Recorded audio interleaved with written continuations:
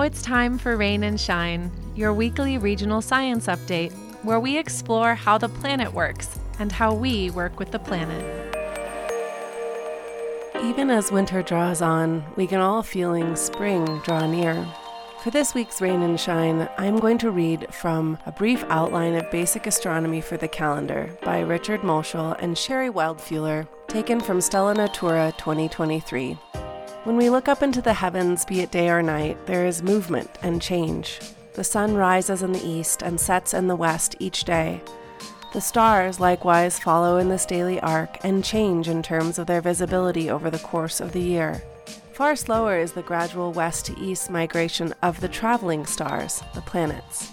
To help us understand these movements better, we can imagine, as our ancestors did, that the globe of our Earth is nestled inside a celestial sphere or globe upon which are etched the stars, the constellations, and around which the planets travel.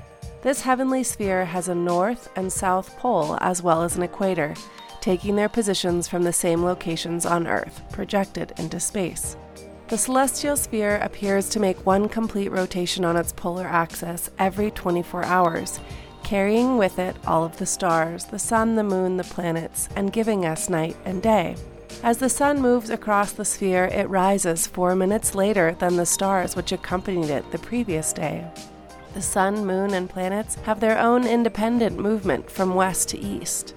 The path of the sun around the celestial sphere is called the ecliptic, because on it, ellipses can occur.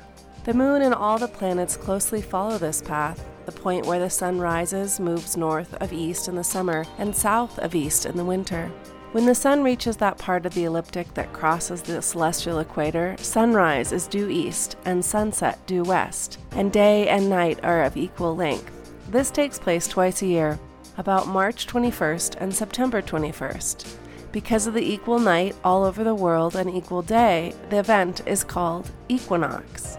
In between these dates, the sun moves above the celestial equator, giving the northern hemisphere summer, then back to the equinox in autumn, and below the celestial equator, giving the northern hemisphere winter.